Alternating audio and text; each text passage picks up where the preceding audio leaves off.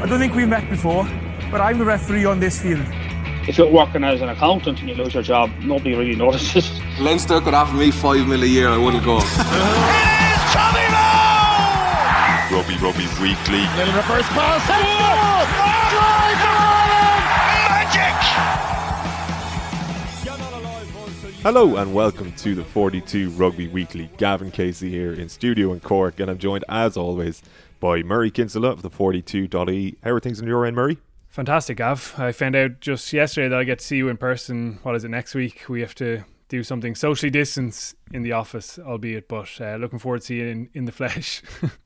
Yeah, a couple of elbow bumps, and we were talking with our podcast producer Kevin Brannigan about potentially going for a pint afterwards, and then realised, well, firstly, it'll be midday, and secondly, there are no pints.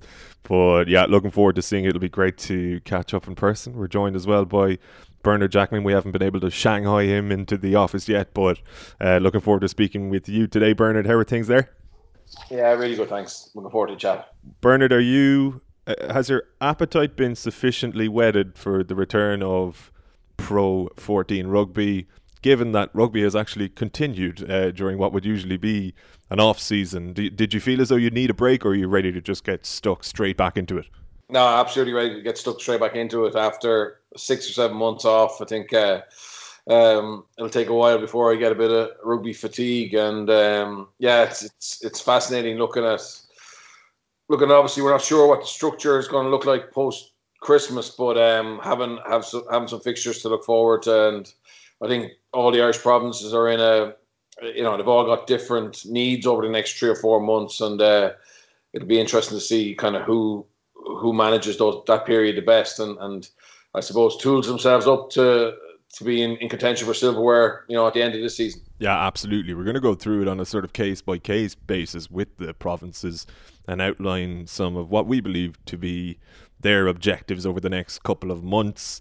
We're going to field a few listeners' questions from the 42 members WhatsApp group, members.the42.e, if you want to join us in there and sign up to all of the various podcasts and offerings from the 42 membership. And we're going to chat about Rob Kearney's move down under, as well as some South African moves on a franchise basis or level up in this direction and joining the provinces in domestic competition. But to start with, Murray, everybody's going to be talking this week about rugby returning on a provincial level, but it has already returned, obviously, on a domestic level in Ireland with the Energia Communities Series. And I think it goes without saying, it's just brilliant to see it back. Some fascinating games over the last weekend, and as a concept, I think it's just really, really cool. But I'm aware as well, as much as our listeners are incredibly educated, generally speaking, and very much up to speed on goings on in rugby, maybe a few of them, or for a few of them, this might have slipped the cracks a little bit. It is a new concept after all.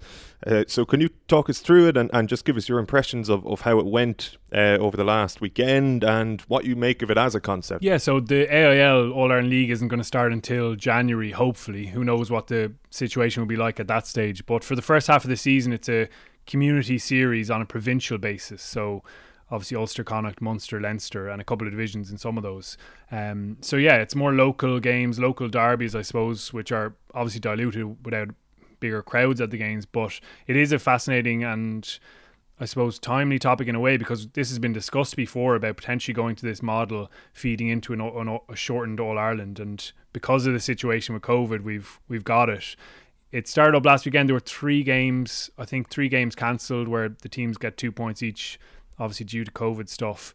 But the vast majority went ahead, and I mean, I shared some of the clips, and actually would encourage anyone to send in some of the clips they have of the brilliant rugby being played. But it's clear that the standard continues to improve, even with all the challenges that are there. And there are real challenges. You can't even use the changing rooms before the games or after the games, which is just crazy, really, when you think about the players being so physically involved in the game with each other, and they can't even change in the dressing room beforehand. But they're the times we live in, and they're the measures that have been decided upon. So it is going to be very challenging as the weather gets worse over winter, and that's going to be something that'll be interesting to follow. But there was definitely a real excitement and energy and buzz around the club game to get back up and running.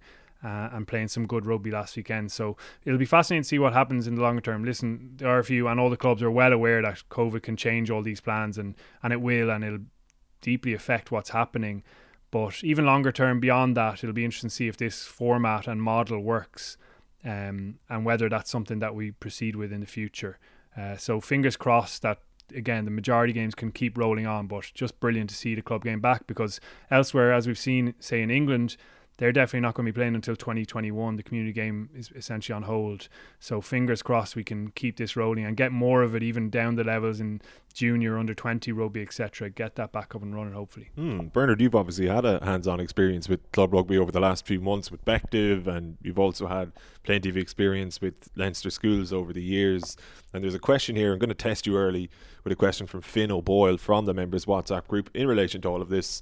And Finn says, what's the best way to get more underage players playing rugby, particularly given the mess between schools and clubs and restrictions on playing both? You've kind of seen it from both ends of the spectrum, I guess. We have touched upon it in the past, but it seems pertinent now that the club game is back in action. A little bit of understanding between clubs and schools. I know there's huge frustration in I suppose some of the Dublin clubs who would have young players come through their mini system and then obviously go to private schools, and I suppose they're discouraged from playing for their club at the weekend. And I think they all understand, from the reasonable people I've been speaking to, they understand if a player is involved in a cup campaign, his priority is going to be to represent the school for that. But there's a lot of kids who apparently, aren't really playing that level of rugby or interested in playing that level of rugby, who'd love to go back and play with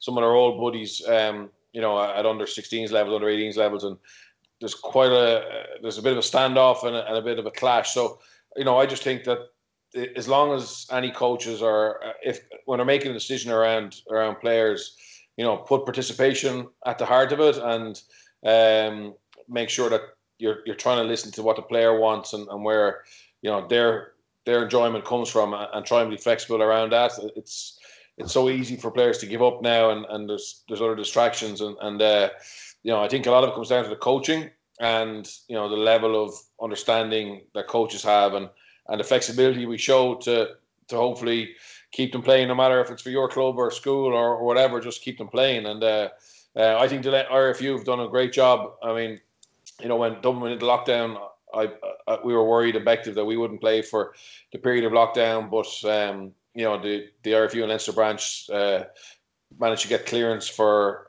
the first team and the under 20. So at least two of the teams in the club can keep playing, and obviously we're training under the guidelines with just 15 players per on the pitch at the same time, etc. But it has kept the seconds interested, to be honest, and we've been able to run sessions for them as well, and at least it keeps the club in some way going. It's been a long time, and even obviously there's no one allowed to come to games, but we put our game out on a stream 2 weeks ago.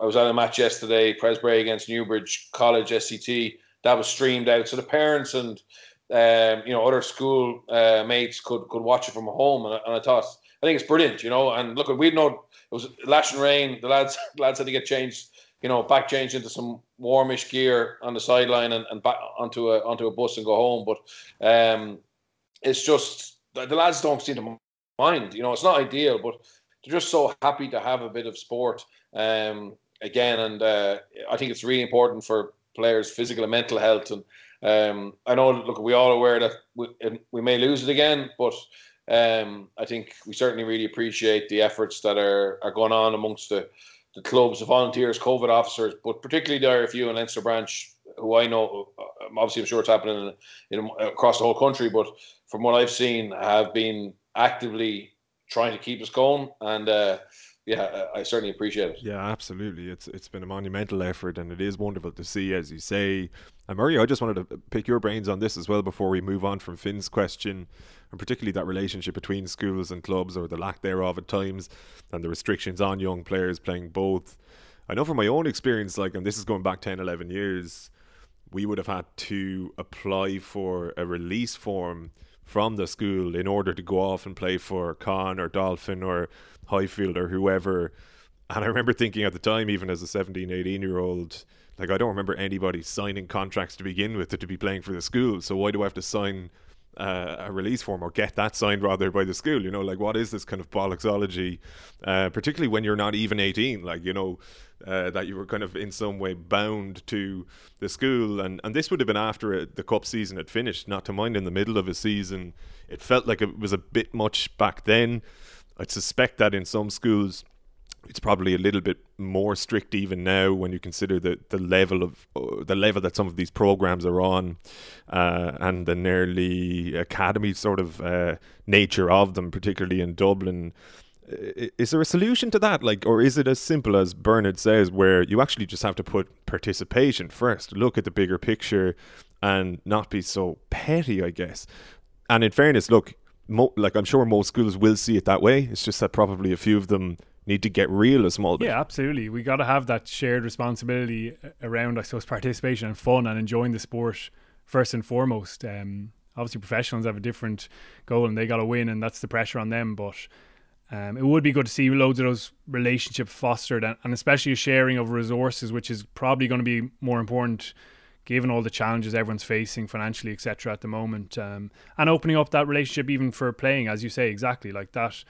That experience maybe here or there while you're still in school is something that it means a lot to probably the players and their friends in the clubs, as well as the clubs themselves. I was actually talking to people in Ballina over in Mayo there recently about Caelan Doris. He came back and played an under-17s final for them at one stage, which I actually hadn't heard about before, and it meant a lot to the club at the time, and to him and his friends who he's still very much in contact with there, albeit he was in Blackrock College and on the way up at that stage already. So little links like that are definitely important, and I totally agree. It's got to be about participation, about having fun, about maximising the experience of being part of the community as well as trying to win. Yeah, Ballina have had an unbelievable couple of years, and make sure to check out that piece that Murray did with them.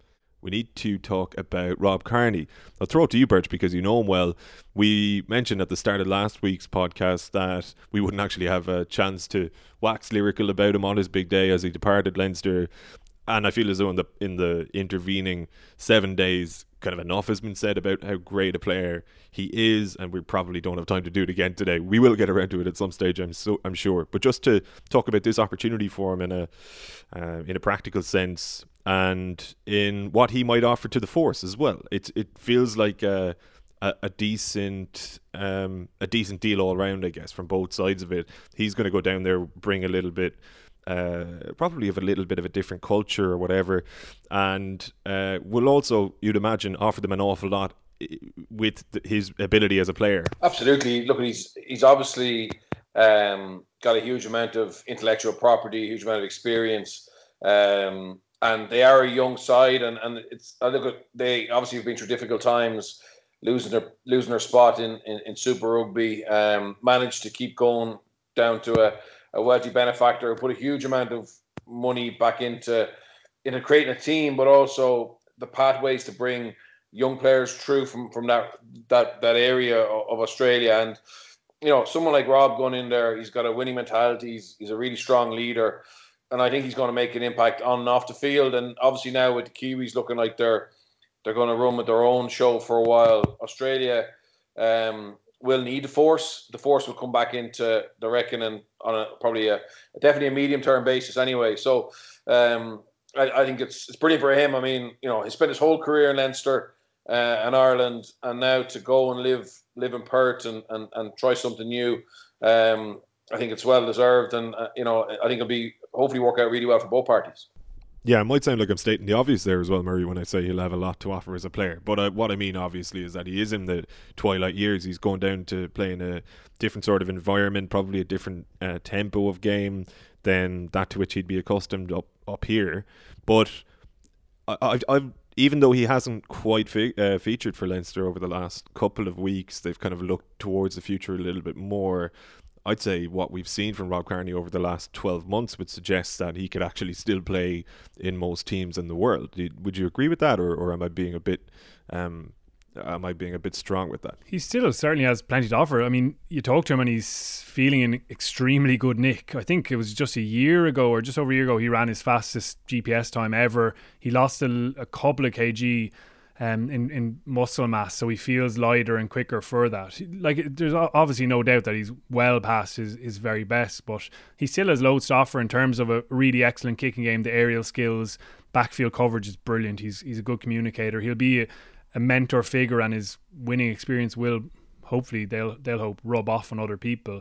And it is a really interesting opportunity for him. I can't wait to see how it goes. The Force have been fascinating to follow really the last couple of years. Andrew Forrest, Twiggy Forrest is the guy behind them, the owner. He's a billionaire and he's putting big money into keeping them alive after they were cut from Super Rugby and now trying to get them back onto the big stage. They've signed Tavita Kuridrani from the Brumbies. Obviously he's only 29 still. He missed out on the Wallaby squad, but a good player. Godwin there, Kyle Godwin is there after leaving Connacht at the end of last season, and they've got a couple of good young players as well, as promising that they're going to sign a few more in the next few weeks, and they're actually being linked with some really big names. I heard one about Maro Itoje even the other day, because the French clubs couldn't afford him, but maybe Twiggy can for a short-term deal at some stage. But it is a fascinating one to be part of, and it's huge for the club as well, because in Perth and Western Australia there's a big Irish community, and this will obviously help them engage that, presuming that they can get back playing in their home stadium in 2021. But there's a big Irish community there, and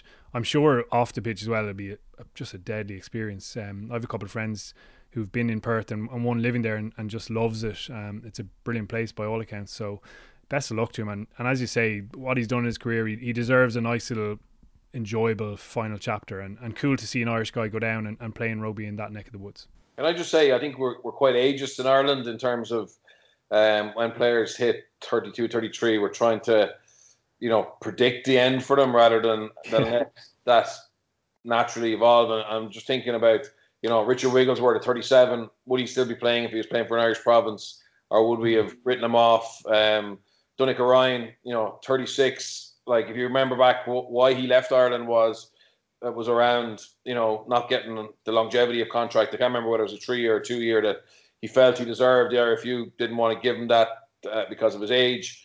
It didn't look too bad last weekend for Racing. And, it'd be brilliant to see Rob find that form. If he's hitting the top GPS speed last year, that's impressive. And he has obviously had niggles and issues, but it'd be great to see him play to the level of his ability on the field and just continue to, I suppose, be an important part of another side. Obviously, he's been a huge part of Leinster and Ireland, but to play a role in getting the Force back competitive will be a phenomenal achievement. Okay, that's noted, Birch. I will stop writing off people. No, that's a fair point, though. It is a fair point. It's completely, it's a very Irish thing. And I know it's the pathway here, and if we see a player who we don't think is going to feature for Ireland anymore, we don't really see a value in keeping them in the province.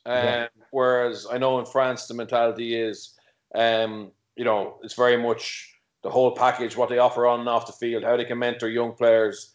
And, it's interesting, like Wigglesworth Saracens, I know they're not going to keep him on for the championship, but could he do a job for a club on the field, but also in terms of bringing through another generation of scrum halves? And I think they could. It's just the model means if they're not going to play for Ireland anymore, or not going to make the next World Cup cycle, it's difficult to justify keeping them. But that's not really how it works in other places. Yeah, it's funny you say that. Just briefly to mention, we'll probably get into it another stage. I was listening to Johnny Sexton. He was on the Good, the Bad, the Rugby, James Haskell's podcast with Alex Payne, and they did a really good interview. And he said, listen, halfway through this season, the RFU are going to have a look at whether they keep me on, whether my form at my age is good enough, or whether they go a different way. I thought it was quite a reflective comment, and it is something that will probably come up in future episodes, so definitely one to watch. Are you waiting too long for your rugby podcasts? Hi folks, Gavin Casey here, and that wasn't actually me. But tell me this, what are you doing with your Monday mornings? Fighting the urge to weep? Well, the 42's Murray Kinsella and internationally acclaimed performance analyst Owen Toolan have a better idea, as they join forces in the early hours of every Monday to produce the most cutting-edge rugby analysis available to the human ear. Rugby Weekly Extra takes you back into every tackle and jackal from the weekend's action in both hemispheres, and and is available exclusively to the 42 members. So, encumbered by that dreaded back-to-work feeling on a Sunday evening? Say no more. Replace it with a back-to-rock feeling. Who wrote this?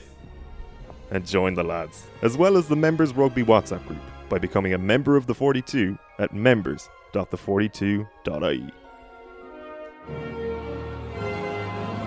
Right, gents, let's talk about a transaction in the opposite direction then.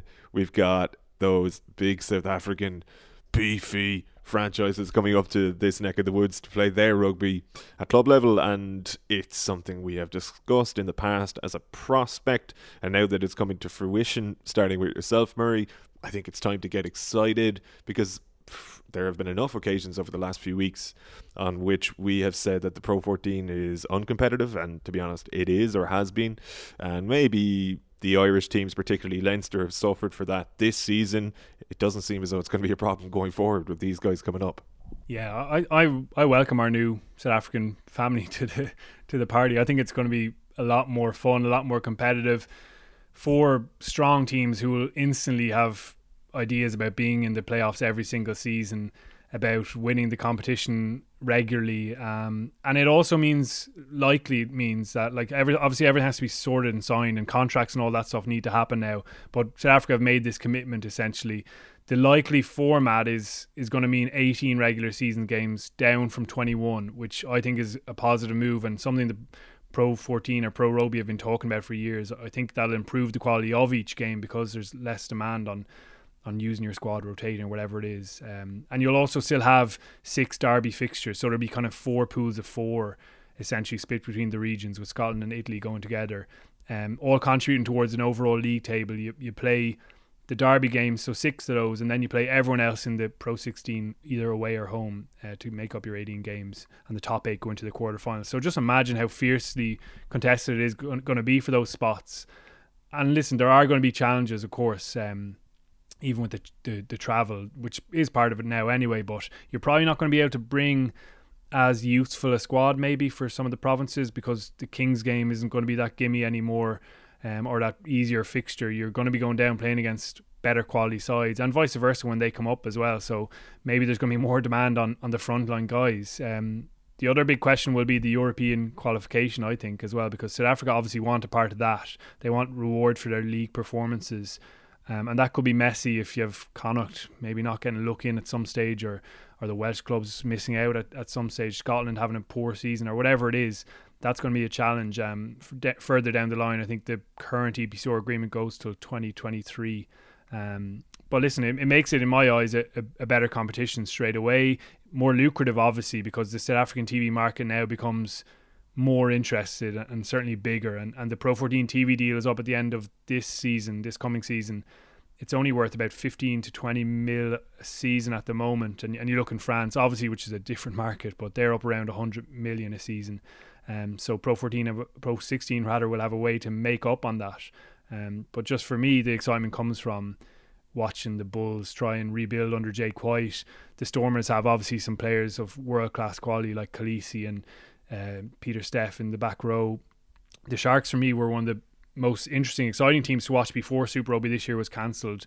They had really good young players, a nice brand of rugby, and we've seen the Lions. I mean, they were in 3 finals, 2016 to 2018, playing a lovely style of rugby. That wasn't just all bish bash and kick. So there's definitely more to these South African teams than just that. But I can't get away from the excitement, I suppose, that they're going to make it better, that they're going to make it more competitive, and just a better product all around. Yeah, it's not just that their presence in the competition will make it more competitive either, Bernard. It's, as Murray says, the likely reformatting of the competition. It just feels like there's a greater balance to that with the conference system, as it will be, and that in itself then kind of, I think, amps things up to a significant degree, not merely the presence of the South African teams in it. Yeah, the whole thing looks a lot better, and the only way to stop squad rotation or to limit squad rotation is to put teams in who can beat them. That's the thing. I mean, the Welsh were giving out about the Irish provinces for the last 2 or 3 years, sending over second string teams on paper, but they were going and winning. So, it's hard to see that happen against teams like the Bulls, the Sharks, the Lions, and the Stormers, and that's what we want. We want really competitive games.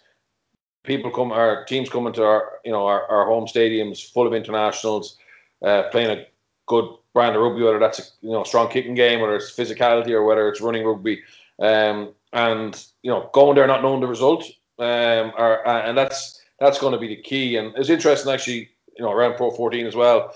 Richard Cockrell this week, start talking around whether we should have a salary cap introduced for Pro 14. Obviously, he's feeling the heat a little bit to try and bridge that gap. And I don't think that's going to happen. I think it'd be very hard to police. But I think those 4 teams will come in with decent playing budgets, strong academies, good coaches, history behind them. And I think, they're going to be invaluable to making this league better. They certainly will be. We should mention as well the 2 that are bowing out, Murray. Look, the Kings didn't quite work out for many reasons, most of them financial. I think it's fair to say they're in voluntary administration now, I'm pretty sure. But the Cheetahs, on the field and off the field, I think did offer a lot. It tended to actually be an exciting fixture, like a fixture that you'd look towards midweek and think, like that's going to be a cracking game, whether it was Munster, Ulster, Connacht or Leinster, home or away to them. And it's a pity for them, I suppose, that they haven't remained in the competition, as potentially impractical as that would have been. Oh, it's brutal on them, and they're absolutely not happy about it. There's been talk of legal action or legal threats. Although I think they're going to be in some new competition, Super 8 competition. There's very sketchy details on that, potentially playing against all the other Super Rugby nations. So it'll be interesting to see what happens with them. But they've certainly grown in competitiveness over the couple of years, 3 years in the league, and definitely were pushing and being more deserving of that spot. The Kings just offered nothing really, let's be honest. And it was that fixture that you played your second string in, but tough on the Cheetahs. The thing is though that the 4 who have come in, Bulls, Stormers, Sharks, Lions, just offered more profile, a couple more Springboks. It's more intriguing fixtures straight away. The Cheetahs games were exciting because they played that excellent open style of rugby that was conducive to it, but I'm not sure it really grasped much attention beyond those of us who were looking on a Wednesday and figuring out what fixtures were coming up. It wasn't certainly a big showcase fixture for a wider public, and hopefully that will be the case with the big South African teams to come. The other interesting point just to mention is this paving the way for the Springboks to follow as well, because I suppose all this stems from the kind of long-held perception in South African rugby that maybe they're better off in a time zone that's the same as theirs, rather than Super Rugby games being on at crazy hours and fans and broadcasters not being happy with that.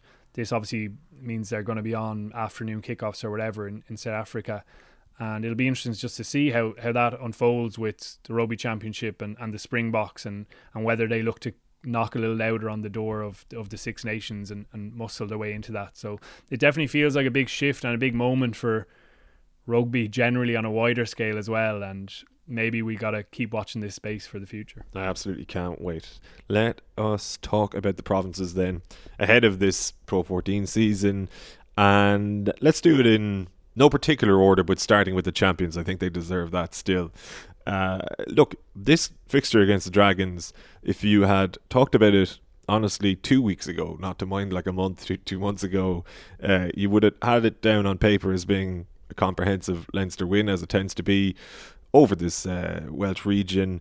You look at this Dragons team, as it's been announced, brimful of internationals, and Bernard, they're sensing a major opportunity here, which they may not have been sensing before that Sarries defeat for Leinster, which kind of brings us on to a point about Leinster this season. You said it to us before we came on air about Leinster having to rebuild that sense of invincibility, and it might only take a few games, to be fair, to rebuild that, but the perception of them among a lot of the other teams is that they're now vulnerable, and the Dragons feel like they can capitalise on that at the moment. Yeah, look, so I think the Dragons, speaking to someone in the camp, I mean, they're coming here very confident, which is very unusual for not just them, but for any team coming over to play Leinster in the RDS. And look, we'll know on Friday night whether it's based on reality or a false perception. But like the word coming out of them is, Leinster set piece is poor, and if they don't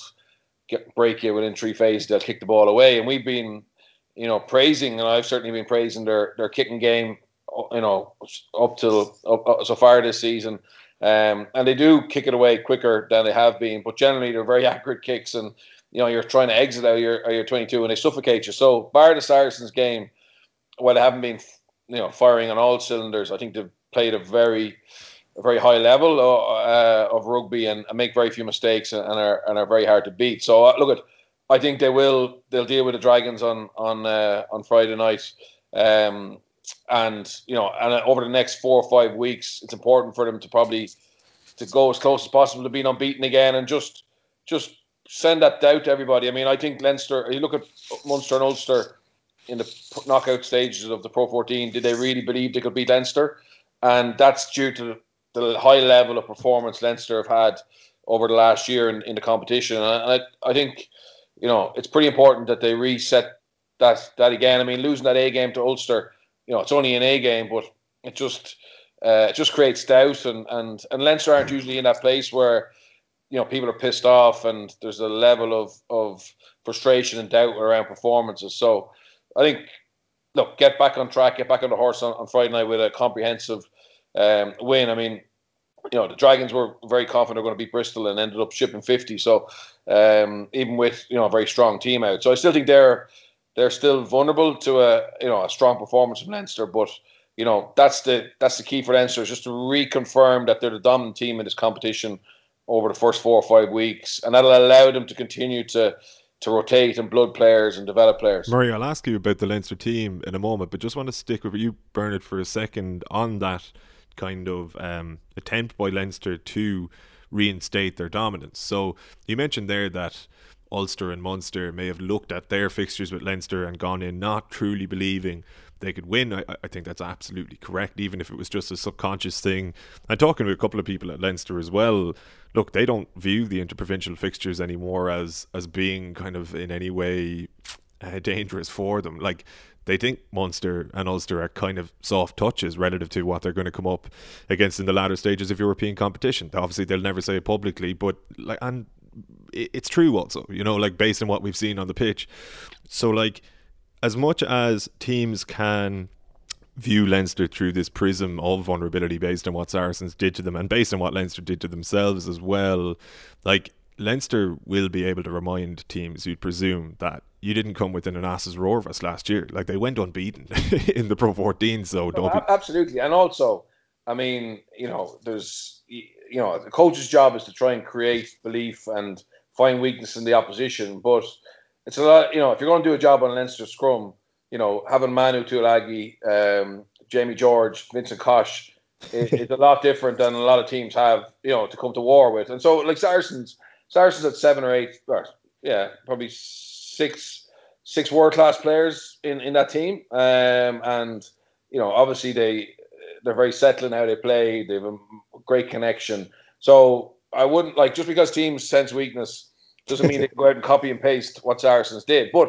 the challenge for Leinster is, has that knocked their confidence? Are they questioning, their game plan, their fundamentals, and have they lost a little bit as well? And that makes it a little bit more even, if you get me. So, look, I've no doubt Leinster will go and win, and win probably the next 4 or 5, and re-establish themselves. But when a team loses, you have to anticipate the reaction and question, how good it's going to be. Yeah, and see, this is what I wanted to ask you actually when I was kind of rambling there, is the potential psychological impact of that Saracens defeat.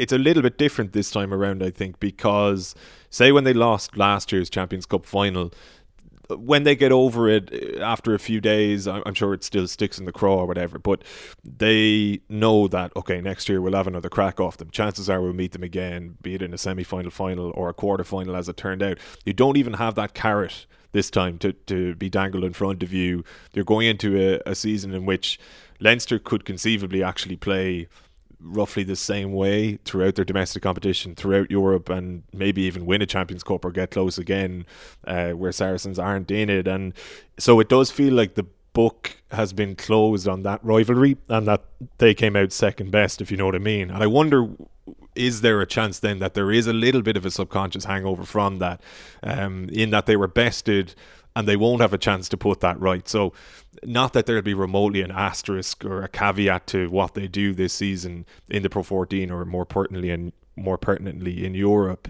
but just that they won't have the chance to put that little demon to bed in the backs of their mind. You wonder, will that have an impact on them? Yeah, look, I think it'll definitely be a sore point. They would have loved to banish the disappointment of Newcastle with, beating Saracens on the road to a trophy. But the reality is, well, it'll be disappointment. They'll move on, and their focus will be on obviously trying to win that European Cup. And to win a European Cup, they'll have to beat teams like Toulouse, Exeter, potentially at Claremont, who are all quality sides as well. So it'll be hard earned and much valued. But definitely there will be a sense of regret around not having, I suppose, overcame Saracens, having spent a year thinking about it and working towards learning lessons from it. And I do think, to be honest, and this might sound stupid, but maybe it is stupid, but it's very difficult to learn winning all the time. And obviously you don't want to lose too many games, but winning every week, it's very difficult to kind of really have a forensic look and understanding of areas that aren't working well. And it's unfortunate to lose twice to Saracens, but I suppose from an Leinster point of view, if they can use the learnings from those two to eventually go and win a couple of European Cups in a row, it'll make up for it. Murray, looking at Leinster's team then, a little bit of a rotation in the back three, but other than that, pretty much what you'd expect? Yeah, it's a strong team. So the provinces, they have their Ireland international players for the first two rounds, so they'll probably go close to fully loaded in these games and or potentially mix them up between the two fixtures. But thereafter, it's going to be back to their Pro 14 squads right through until December, really, for the frontline internationals. They're going to be gone a long time. It is an interesting change in the back three, though. Hugo Keenan moves to fullback and Jordan Larmour switches out to the right wing. Potentially just a nod towards that Pro 14 period that's coming up, I suppose, and Larmour likely to be away. Keenan has played most of his rugby at fullback for Leinster, but as we discussed on, I think it was last weekend, wasn't it, around Jordan Larmour and whether his future is at fullback, whether that's his natural position or you're trying to shoehorn him into it, is going to be really interesting longer term, because Keenan possibly looks a little more natural in that position. Also, just a quick word, good to see Rhys Ruddock back in the starting back row. He's obviously had to be patient and frustrated really in recent weeks, and it just points to that massive battle that's going to be there. Dan Levy's still not back, but that's another big note of interest over the next 6-7 weeks, whatever it is, how he pitches up again after a long spell out injured. So there's always strength and options for Leinster, but fascinating to see, as Bernard says, how they pick up from the Sarries game. We briefly interrupt this rugby broadcast with a message from me, Gavin Cooney. If you're enjoying this show, you should check out the suite of podcasts that come with a 42's membership package. These include Murray's Rugby Weekly Extra and also Behind the Lines, where we chat to sports writers about their careers along with their favourite pieces of writing. We've an archive of more than 40 guests at this point, including Wright Thompson. I just made an Excel spreadsheet and tried to account for every single day of his life in the 10 years between Earl dying and that Thanksgiving with the golf club and the fire hydrant. Malachi Clerkin. A good idea writes itself. No, it doesn't. No, that's wrong. It doesn't write itself, but it gets you into the position where you can do the thing you're good at. And Graham Hunter, who told us of how he once faced off against a young Brian O'Driscoll. A young O'Driscoll played for Blackrock. I know this because he put a hand off to me right in my face. I had no idea. You could, fuck's sake, man, how can this be in the rules? Well, I did when I woke up. So come join us at members.the42.ie. And now back to Murray and, as he's sadly referred to around the office, the OG Gavin.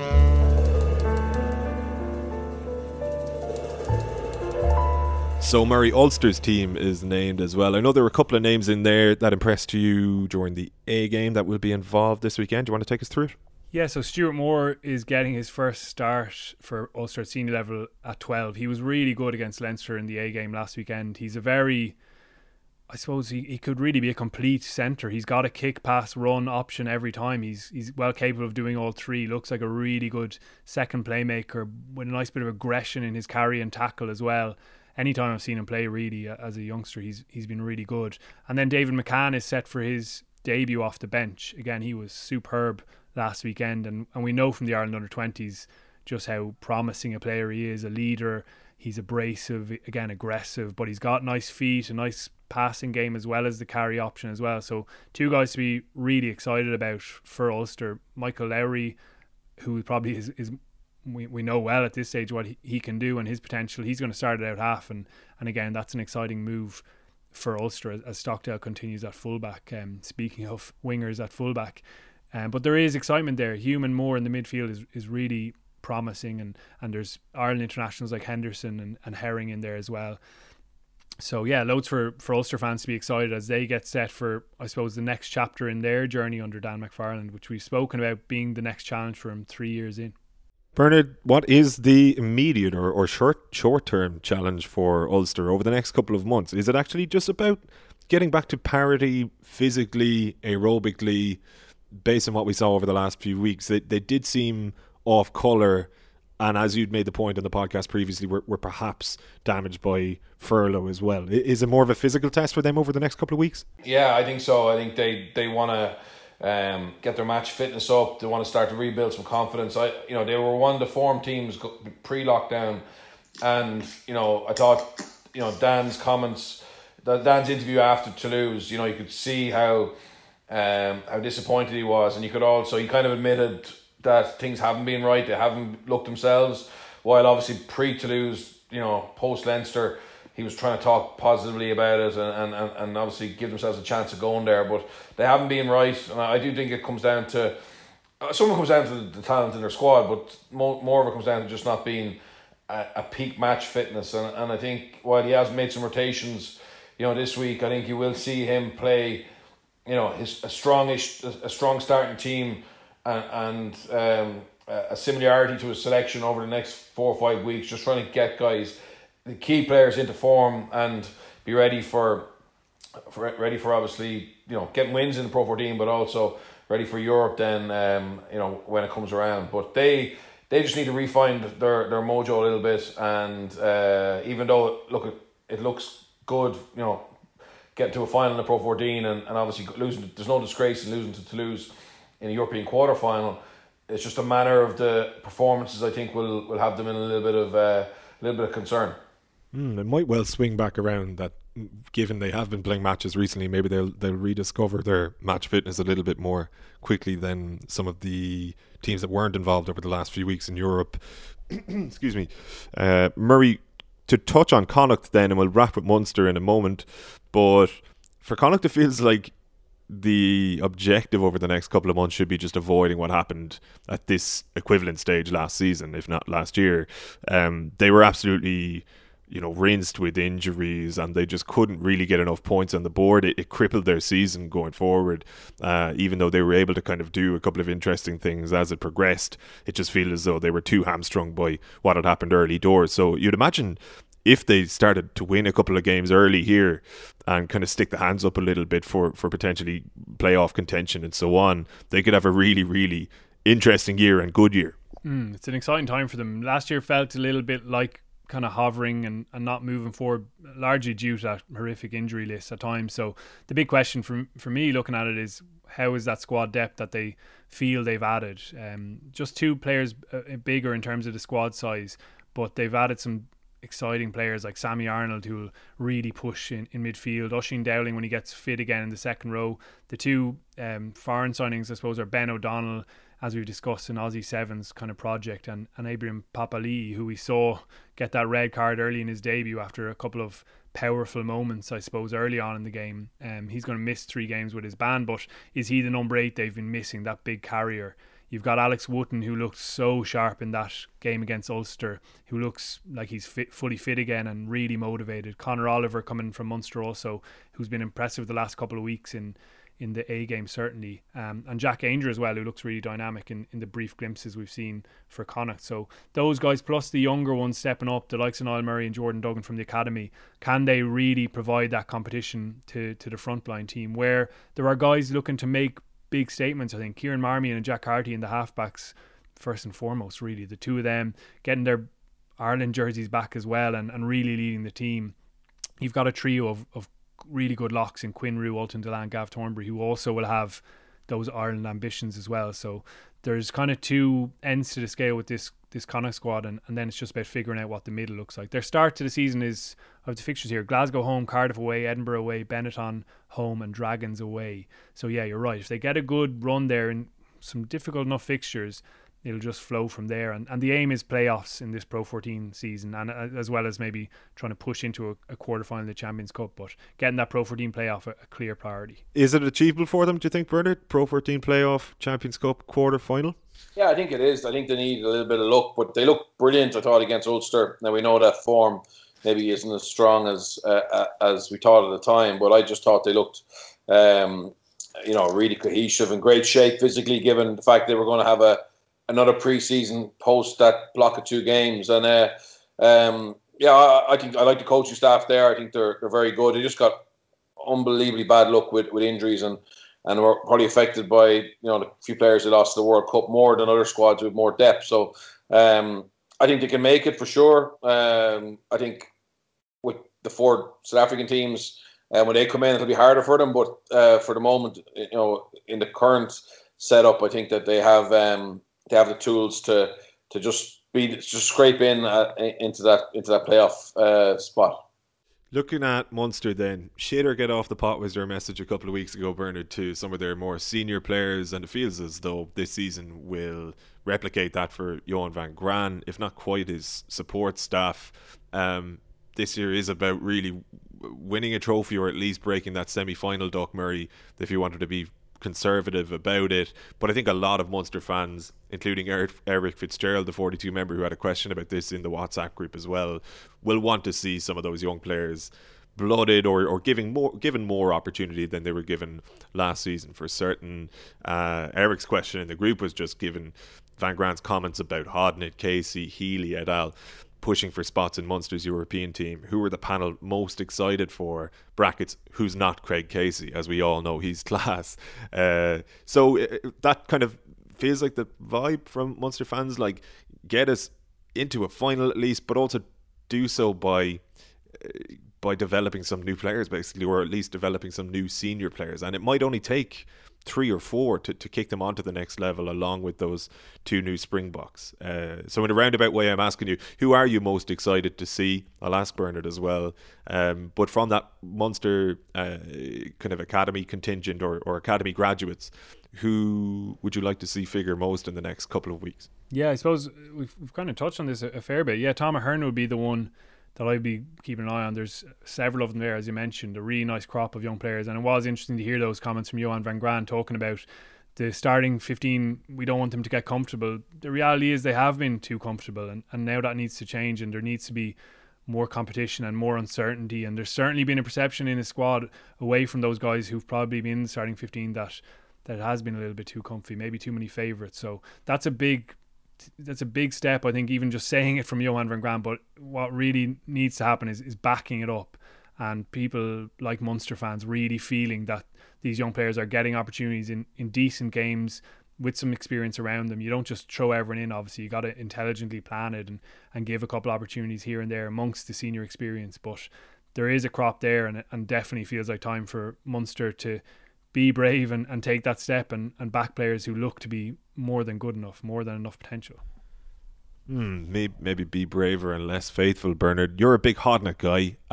Is there anybody else kind of pushing on or knocking on the door there that you'd look forward to seeing in a Munster jersey over the next 2 months or so? I like Jack O'Sullivan a lot as well. Obviously he's had a year with an injury, but when he played under 20s, he looked to have a little bit more than your normal under 20s back row. And unfortunately for them, the back row probably isn't the immediate area of concern. I agree with Murray around Ahern. Probably for me, they probably need to find a prop and maybe 2. So how Solano develops and Knox develops could be key for them. You know, they're not going to be able to bring in a foreign prop. You wouldn't think, having obviously gone out and got two top class internationals. So I think their progress and the game time they get is Solano is obviously more interesting just because of, you know, how impressive he is as an athlete, but obviously there's the rawness there. So if they are going to go toe to toe with the top teams in Europe, they need to develop, you know, they need to bring through that power. And you know, we know Steinman will give them power, Delande will give them power, Hodnett will give them power, and you know, Solano or Knox, their development could be key to their chances of knocking on the door for silverware over the next couple of years, I think.